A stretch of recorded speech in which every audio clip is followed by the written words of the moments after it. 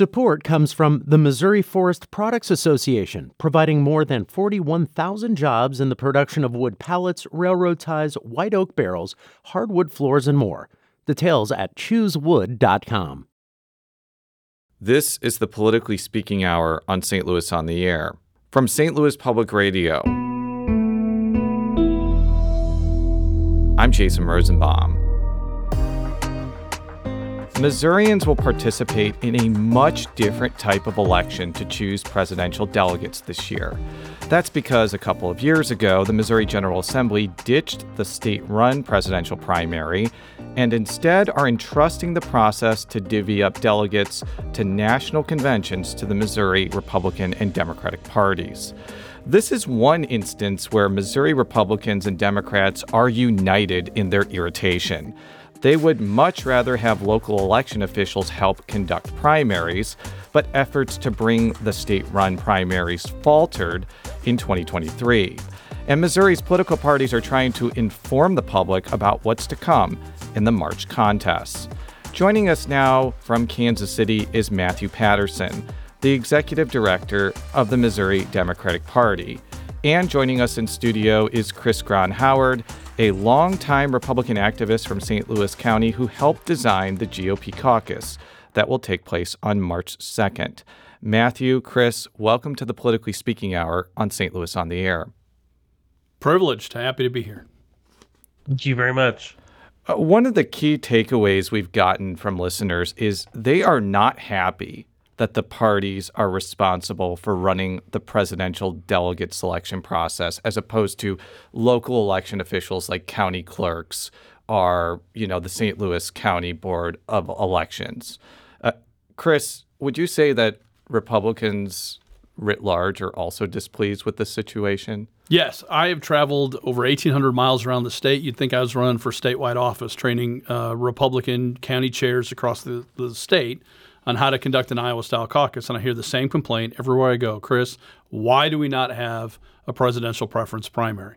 As I pointed out once before, Russ Carnahan, who's the chair of the Missouri Democrat Party, Nick Myers, who's the chair of the Missouri Republican Party, who are almost by rule not allowed to agree on anything, went to Jefferson City, told the legislature, give us this back, and they didn't get it done, and people are not happy about it. Matthew, what does your party think about the situation it's in where you're responsible for organizing and executing these presidential delegate selection process? Yeah, it's much like Chris, you don't find agreement on too many things. You see your chairs agreeing, our state party chairs agreeing on much, but this we can agree with that this is not the ideal situation, but I feel like we've, jumped in and set up a process that I think we'll try to, we're trying to be as inclusive as possible on our side and trying to, make it open and, try to communicate what we're wanting to do. And I think that's been, pretty successful here at the beginning. There's a lot of questions. There's a lot of, folks who are not, not pleased saying why are we doing this? And, so it's an educational process also.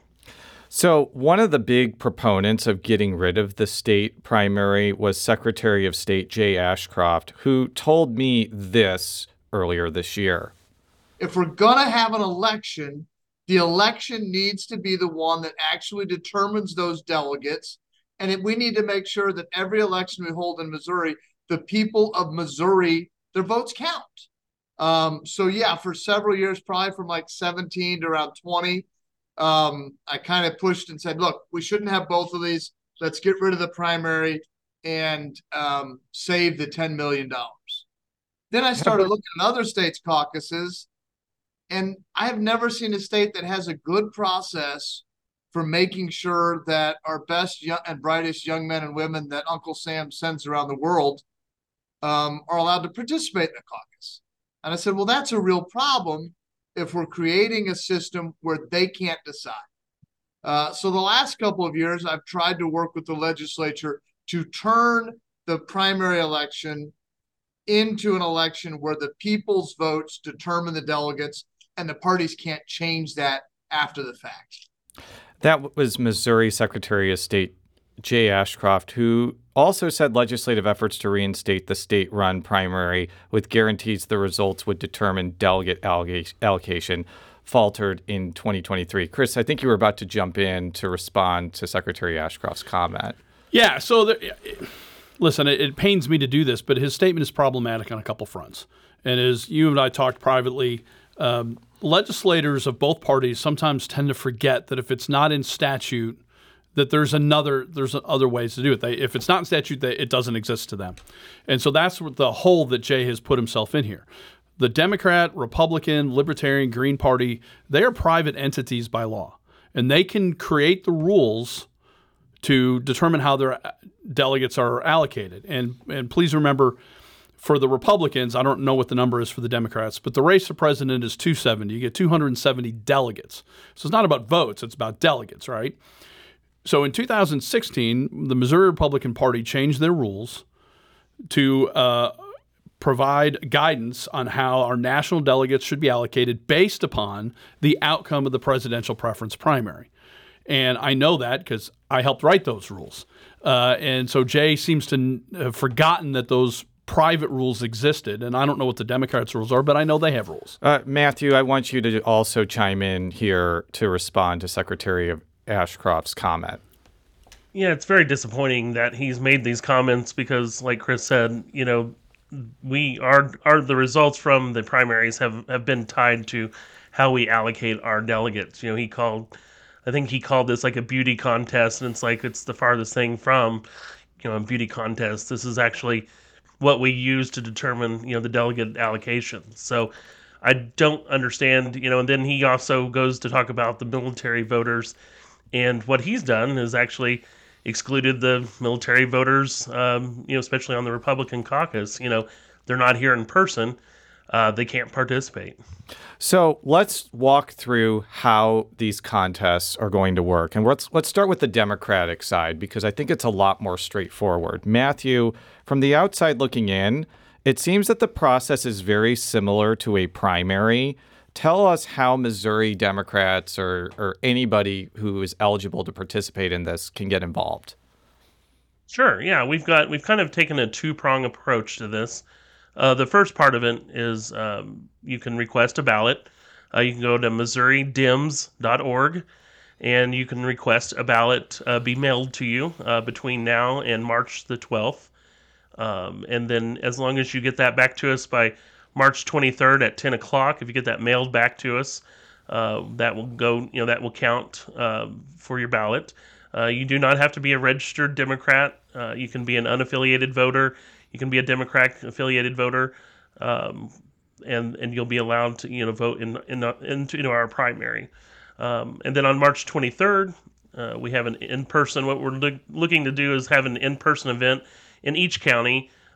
Jackson County and St. Louis County. St. Louis City will have multiple places just because there's larger population there for people to come in and to vote the ballot that way too. If they have not requested or if they didn't get their ballot mailed in time, that'll be an opportunity for them to drop those ballots off or to vote in person. And in terms of we felt like that was the best way to get as many people involved as possible. We're also sending out part of that bill that they passed allowed people to register as party starting last year. I think in the last update that we got, there were over 27,600 registered Democrats. We will mail them automatically a ballot for them about the middle of the month. Around February 21st is going to be our first mailing on those, along with the folks who have requested a ballot up to that point. When I was talking with Missouri Democratic Party Chairman Russ Carnahan a few months ago, he noted that this was going to be a very costly process, primarily because getting a vendor to mail out ballots and tabulate the votes is not free. So how much is this going to cost your party, and how is your party going to pay for all of this to make sure it actually works effectively? And we're looking at the cost is going to be probably between $150,000 to $200,000. We're working, like I said, with a vendor. I will say the Democratic National Committee has pledged and actually has been sending us money for that. It's not going to cover the whole cost, but it's a partnership with them. that we're working, to raise the money on our side, but they've also chipped in a significant portion of it also. And how will votes for this contest be tabulated, and when will people find out who won? Yeah. So what we'll do on March 23rd when we have the in-person event, those ballots will be, brought to a place that we're working out of in St. Louis with our vendor. And the mail ballots will be sent to a P.O. box in St. Louis that our vendor will collect. They'll take those ballots to a safe and secure location, room that is locked, and those ballots will be put into what I call like a case, where they'll store the ballots, and those ballots will be stored in there until March 23rd. They will not be opened. They will not be sorted or anything until March 23rd. There will be a camera on them 24/7 to make sure that no one, tampers or, tries to get in there. And then we will start that process of counting ballots using the machines from the vendors to do those ballot counts. And as we receive, we'll start with the mail ballots first, and then we will receive, throughout the afternoon into the evening in St. Louis, we'll be receiving ballots, from the counties across the state. So the counting will probably also go into Sunday, and we'll be doing, the county votes on Sunday, and then that information will be released on March 25th on how the outcome came, and how many votes were cast and all that information. We are talking with Missouri Democratic Party Executive Director Matthew Patterson and longtime St. Louis County Republican activist Chris Grahn-Howard about March's presidential delegate selection processes. Now, Chris, to put it mildly, the Republican process is a lot different. You mentioned it's similar to an Iowa-style caucus. Correct. What is an Iowa-style caucus, and how will it work on March 2nd? So March 2nd, 10 o'clock, all 114 counties in the city of St. Louis will convene their local caucuses as they have set up, but they're at the same time, same date for everyone. You will come in, and then there will be actually a nomination for President of the United States. And so someone will say, I nominate Donald J. Trump, I nominate Nikki Haley. I don't know if there's anyone else left at this point. And so then it's pure democracy. They're going to vote with their feet. They're literally going to get up and go to opposite sides of the room, and they're going to do that. And then what they're going to do essentially is elect delegates to represent them at the Congressional District Convention and the State Convention, which is where national delegates are awarded. National delegates are awarded 3 delegates and 3 alternates at each congressional district convention around the state, which will be on April 6th. And then the remaining at-large delegates will be selected at the Missouri Republican State Convention, which will be May the 4th. And y'all can pray for me because that's my wife's birthday, and I'm already in trouble. I will pray for you. But how long should people expect to be at these caucuses? I expect it'll take no less than 3 hours. Okay. And because there's 2 parts to it. So the first part is the delegate election, and then Missouri Republicans will have an opportunity to review and then make amendments to the Missouri Republican Party platform. So every Missouri Republican who shows up will have an input on the Missouri Republican Party platform. So we got a lot of questions, primarily from Reddit, including one from Pedantic Dullard, who asks, I want a Republican to specifically answer the question if the caucus by design attracts lower numbers of voters because the participants must remain until the vote is counted. Why was that preferred over a ballot primary where I can do my duty in 5 minutes and not 3 to 5 hours? So remember, most of us in the Republican State Committee lobbied lots of legislators for the presidential preference primary. We didn't get that. Why we didn't do what my friend on the other end of the line here, the Democrats are doing, is because we didn't have the money to do it. And I think it's going to cost them a lot more than a couple $100,000. But God bless them if they can do it for that price. So we didn't think we could execute that with the cost. And so then we were left with a caucus. We've done caucuses before in 2012 and 1996. And so we just built a process that we felt was cleaner and more efficient than those years. And what we want the presidential preference primary. And I guess this is a question for both of you. Can military personnel participate in this at all? It seems the answer is no for the caucuses. On our side, unfortunately, no. The legislature essentially disenfranchised every person who's serving in our military. They can't participate. Matthew, what about for this Democratic selection process? I know they can request one. The the quickness of getting that to them and getting it back is going to be the challenge on that. But we feel like we'll send them out early enough that they'll receive, and that they can get them back to us in a timely enough time. So Matthew mentioned that registered Democrats and unaffiliated voters can participate in the democratic process. Do you have to be a registered Republican to participate? So just to clarify, we don't yet have registered parties in Missouri. It's a voluntary affiliation. So what we're talking about is affiliated Democrats or affiliated Republicans. We felt, much like the whole fact that people don't even realize we're not having a presidential preference primary, that to require the affiliation would be another hurdle for some people who weren't even aware that they should do it. So that is not a requirement to participate in the process at any level. So, for example, if I haven't checked off Republican, Democrat, Libertarian, I can come to the Republican caucus and participate? Yes. Okay.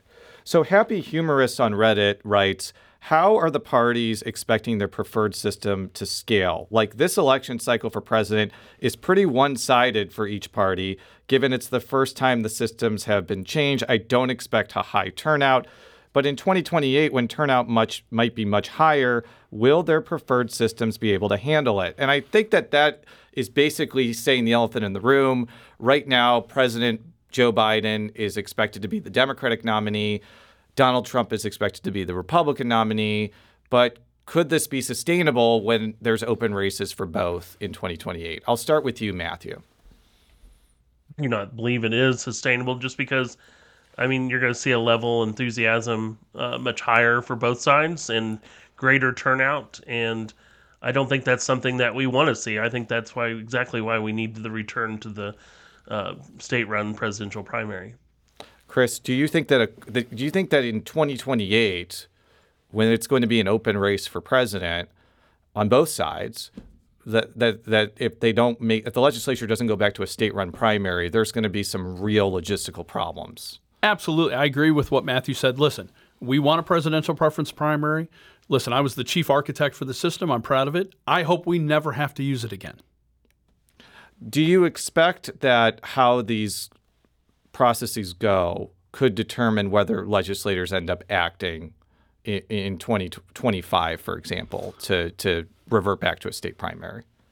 So for the Republicans, I can tell you that a lot of legislators have felt uncomfortable as they've attended some of these trainings, and I have pointed out what I consider a failure of the legislature. And so I think a lot of people who voted to eliminate the presidential preference primary, if they knew what they knew now, they would have voted different, and I think they will vote to reinstate it. Matthew, do you think that whatever happens in the next few weeks with the Democratic and Republican presidential selection process could be determinative about whether the legislature goes back to a state-run primary where local election officials are in charge of organizing it?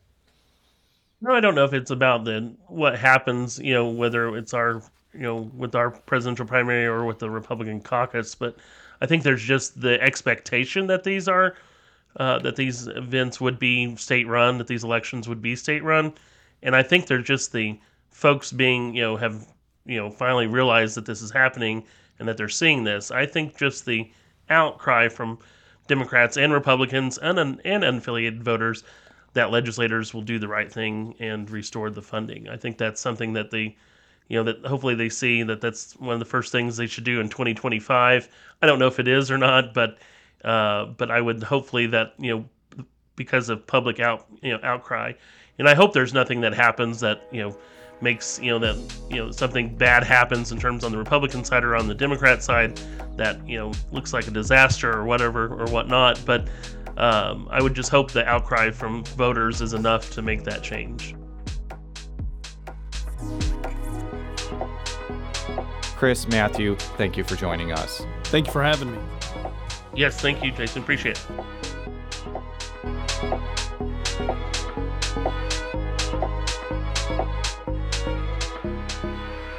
Today's episode was produced by Jason Rosenbaum. Our audio engineer is Aaron Dorr. This podcast was mixed and edited by Aaron. Our executive producer is Alex Hoyer. St. Louis on the Air is a production of St. Louis Public Radio. Understanding starts here. St. Louis on the Air proudly supports local artists by using music from Life Creative Group. Do you find yourself regularly listening to episodes of St. Louis on the Air? Suggest us to a friend you think might enjoy our conversations, and leave us a review and rating on Apple Podcasts on the App Store. It's the simplest way to help people discover our show. Thank you. St. Louis Public Radio is a member-supported service of the University of Missouri St. Louis.